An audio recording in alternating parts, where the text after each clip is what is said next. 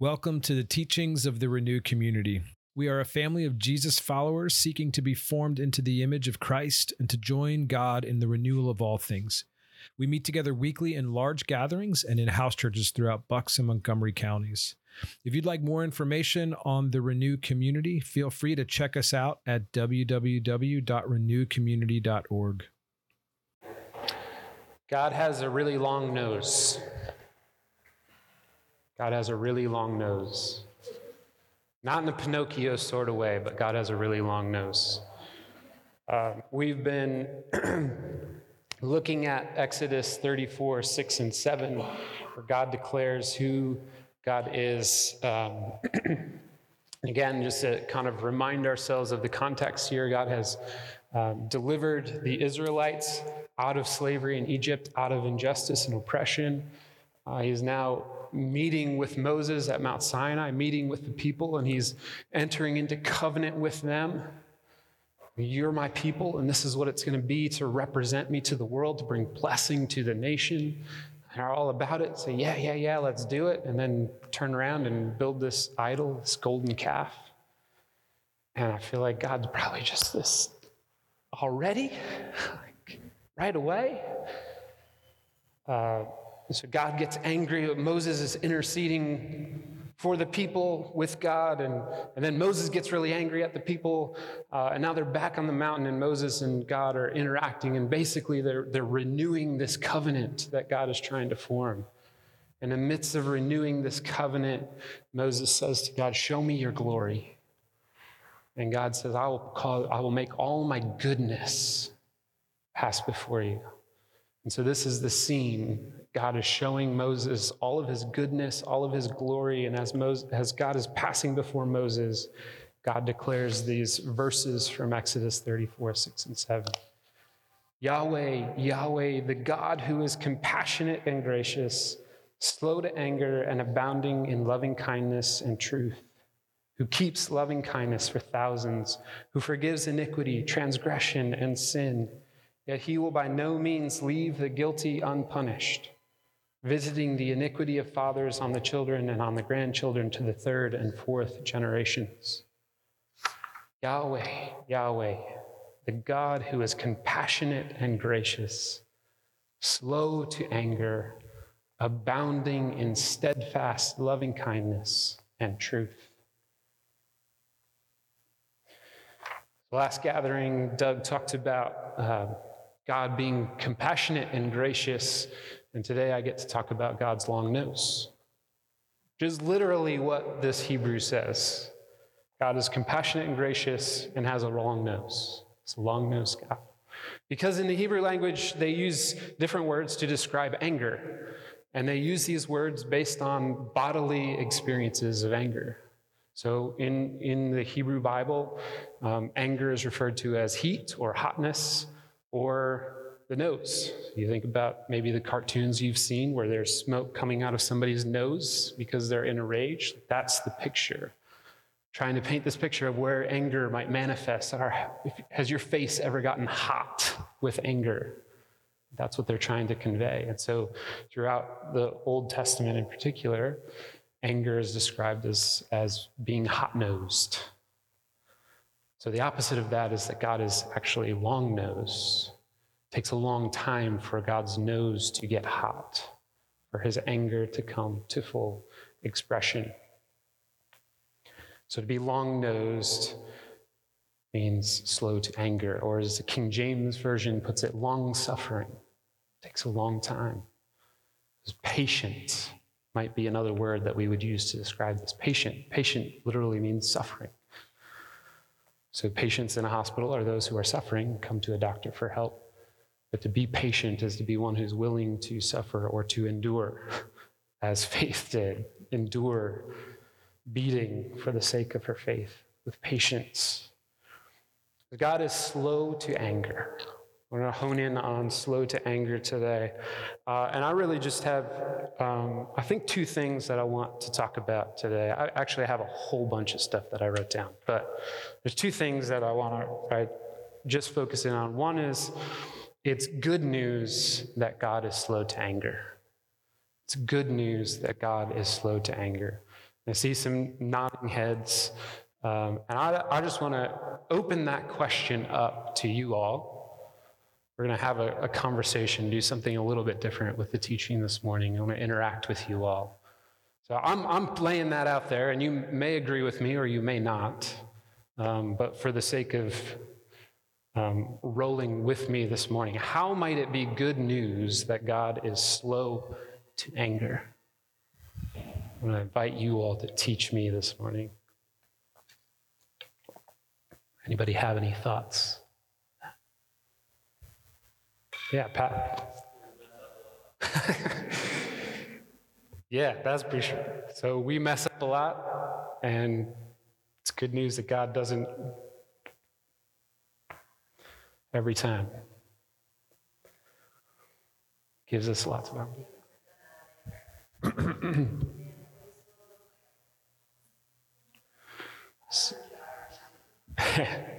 So, yeah, lots of impulsive. So I think what you're suggesting there is unhealthy things or unjust things are done out of anger. So it's good that God is slow to anger.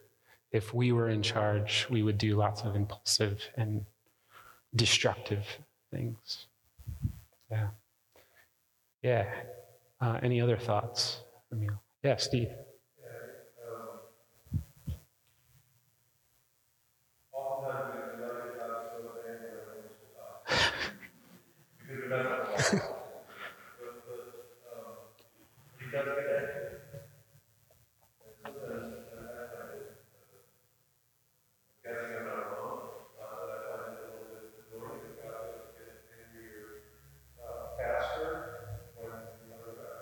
Yeah.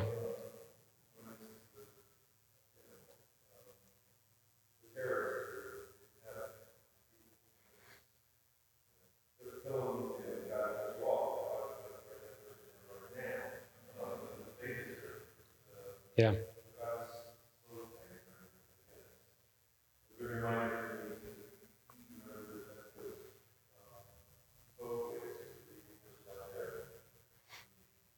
Yeah.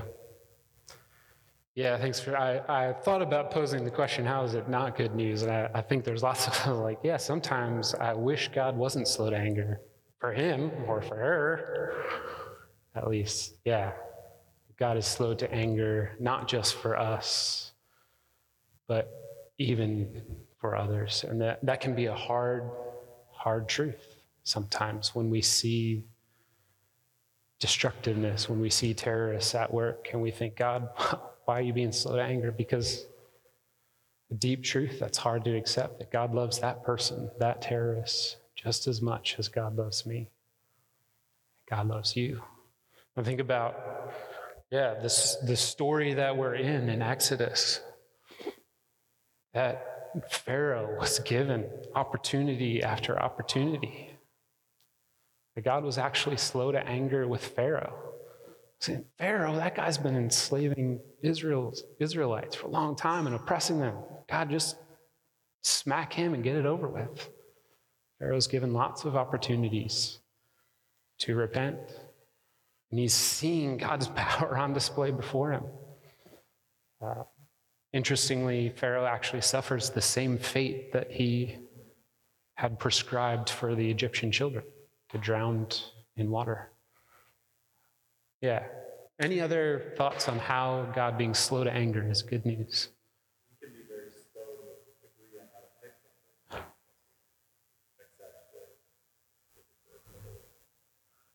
Say that again.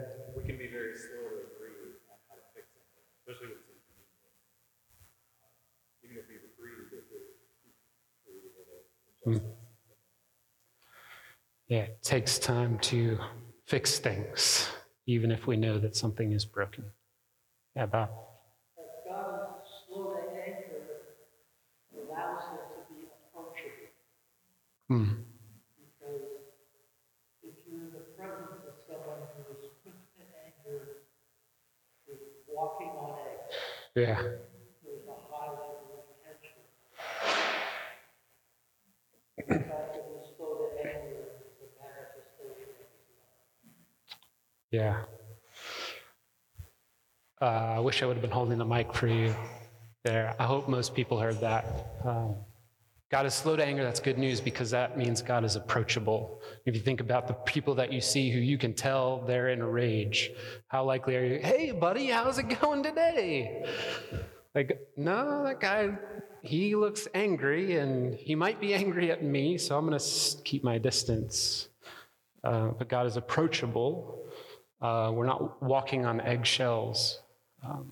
God wants us to approach him. Yeah.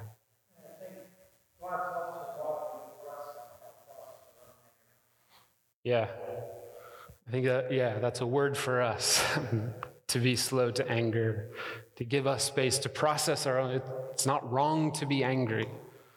How do we process that, and how are we slow to anger?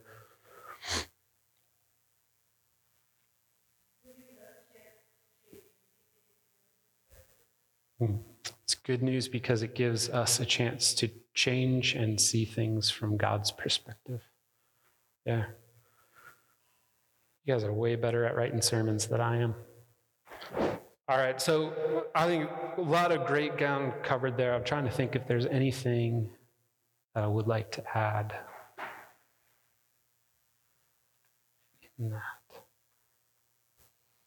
Mm-hmm. All right, so here's my second big statement. It is good news that God gets angry. It is good news that God gets angry. All right, so now you got to tell me, how is that true? You may or may not agree again.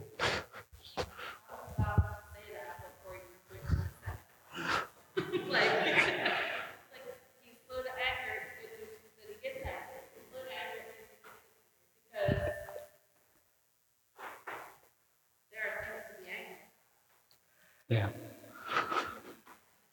Yeah, there are things that ought to cause anger. There are things that are worthy to get angry about. I think Steve kind of led us a little bit in that direction. It's good news that God gets angry. Yeah, any other thoughts?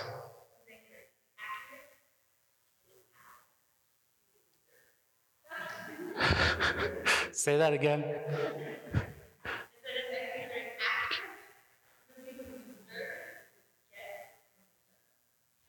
His anger is very...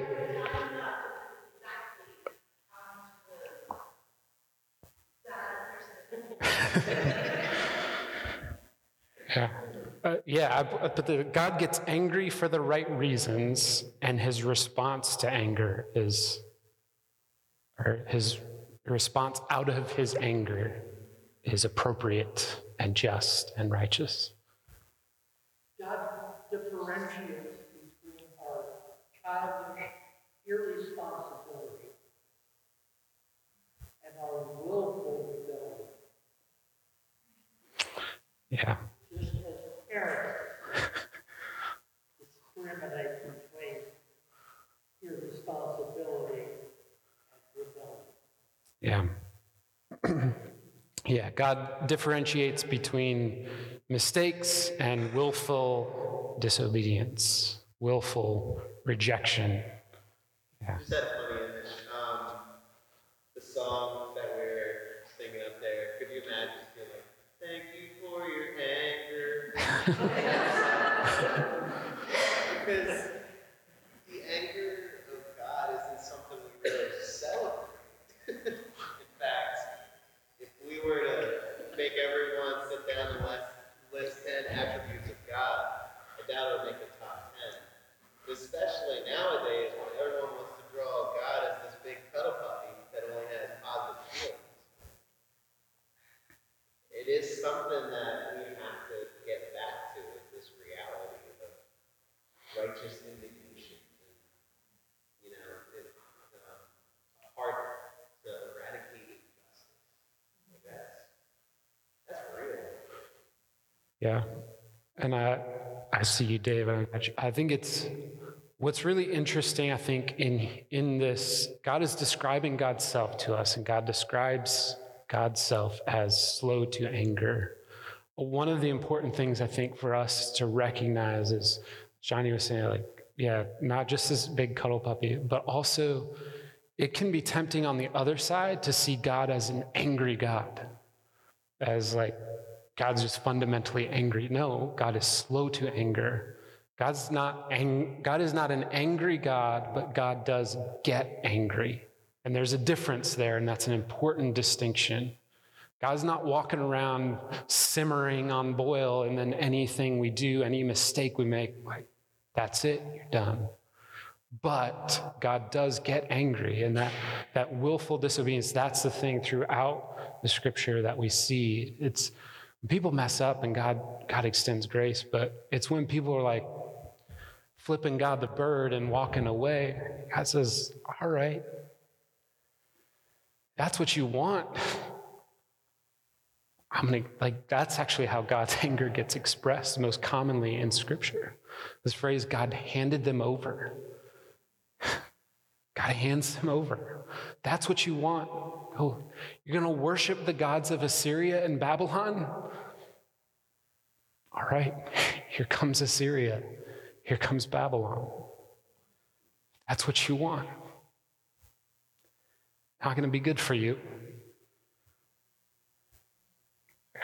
Yeah, David. Yeah, I think you go along with that. If God can get angry by it, then who cares? Yeah. I mean, there was no reward. Yeah. And if God doesn't care about it, get angry, God doesn't care about us. Yeah. It is good news that God is angry. Yeah. That is a huge, huge truth for us. I'd much rather have a God who gets angry than a God who is indifferent and apathetic and does not care. And that helps us root God's anger in God's angry responses in God's love, his goodness, his care for us. Yeah, Clyde. In that statement, slow to anger, you see both the love of God, but his desire to be loving, as well as his desire to be just, which is perfectly displayed in the cross. Yeah. First John 4 uses the word propitiation, which means to turn away God's wrath.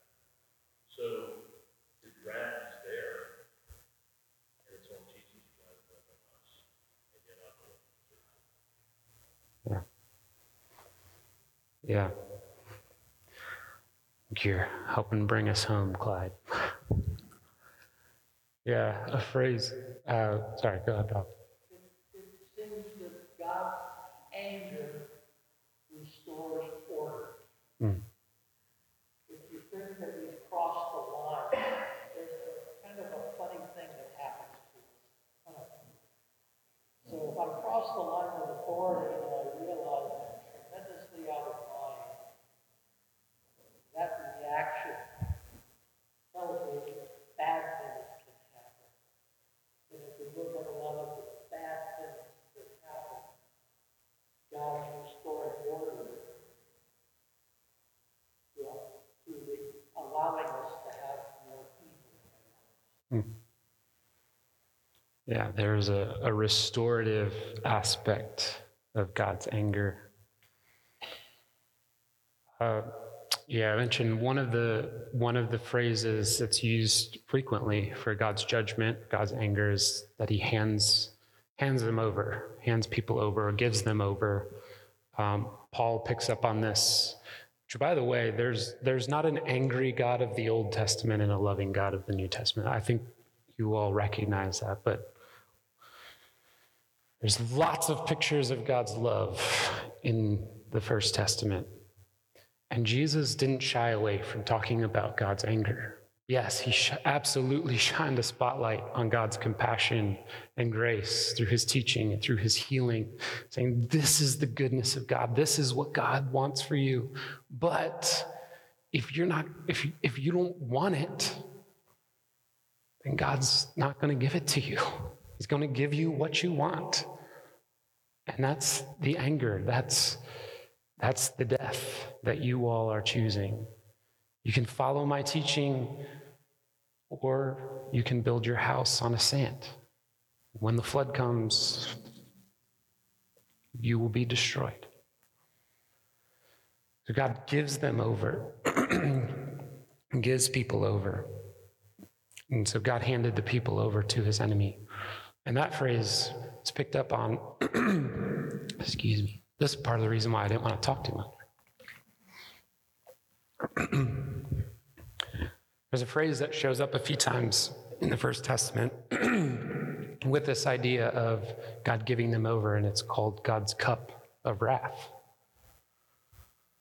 And what the prophets were saying is, yes, you're going to drink of God's cup of wrath. And what they were referring to is being destroyed and enslaved and oppressed by Babylon, by Assyria. You're going to be handed over to the hands of your enemy. You will drink the cup of God's wrath. You've chosen this, and you will drink the cup of God's wrath. This is the phrase that Jesus is referring to when he's praying in Gethsemane.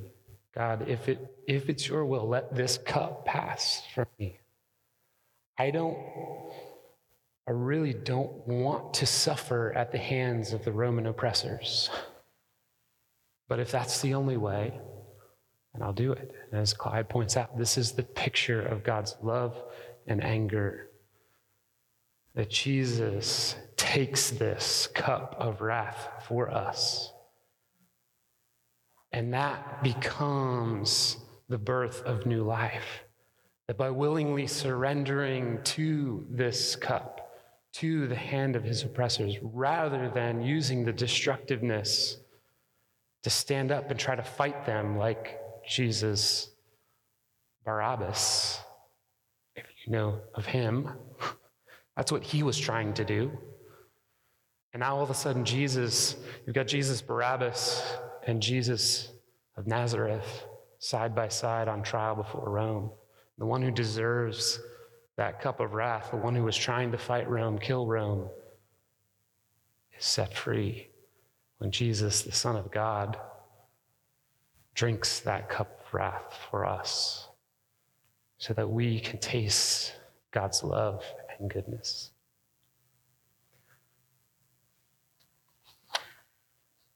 Just land here with Romans 5:8-11.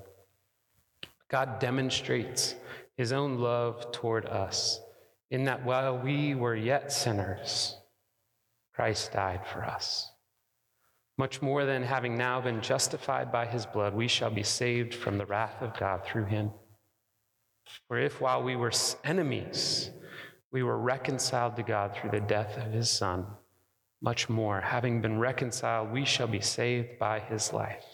And not only this, but we also exalt in God through our Lord Jesus Christ, through whom we have now received the reconciliation. God wants us to draw near. God is slow to anger, and God wants us to draw near to him, that he can demonstrate his love and his goodness to us. I want to invite our worship team up, and we'll respond and worship to this God who is slow to anger. As they're coming up, I know this can be a really heavy topic. Thank you all for engaging with me. I've actually been wrestling with this for quite a few weeks and preparing. It's been shaping for me. I feel like I'm understanding what God's anger looks like and have a deeper appreciation for God's love. But if you're wrestling with anything, I'd love to chat with you more about this. I know there can be some really hard things, and I'll still admit there are lots of stories in Scripture where I look and say, is that God being slow to anger? And when those stories come, I feel like there's this invitation to say, there must be something deeper going on here that I don't see. And so, God, I want to trust you in that. Or there might be situations where you are experiencing suffering. And I had this encounter a couple weeks ago. I'm suffering, and I'm wondering if maybe God's angry at me. And there's no easy answer to that question. My sense is, if God's angry at you, he still loves you and he wants goodness for you. I think that's the truth. But I also want to recognize, so Faith, for example, her story, she's getting beaten by her brother. She'd be like, man, is God angry about something for me? I know. That's just somebody else whose heart is hard. So if you're experiencing the abuse of somebody else, it's not. I don't think that's God at work. Yeah. Just have another thought that popped into my head and it left me. What was it?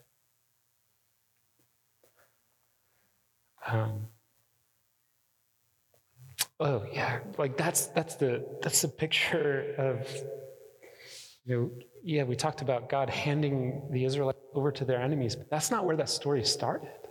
They were enslaved to Egypt because of Joseph's righteousness, because of Joseph's faith, right? They weren't there suffering because God was angry at them. They were there suffering because there was wicked people in the world. There's wicked people who need to experience the love of God. So thank you, God, for the love of Christ. We worship you because you are slow to anger and abounding in steadfast love and faithfulness. Amen.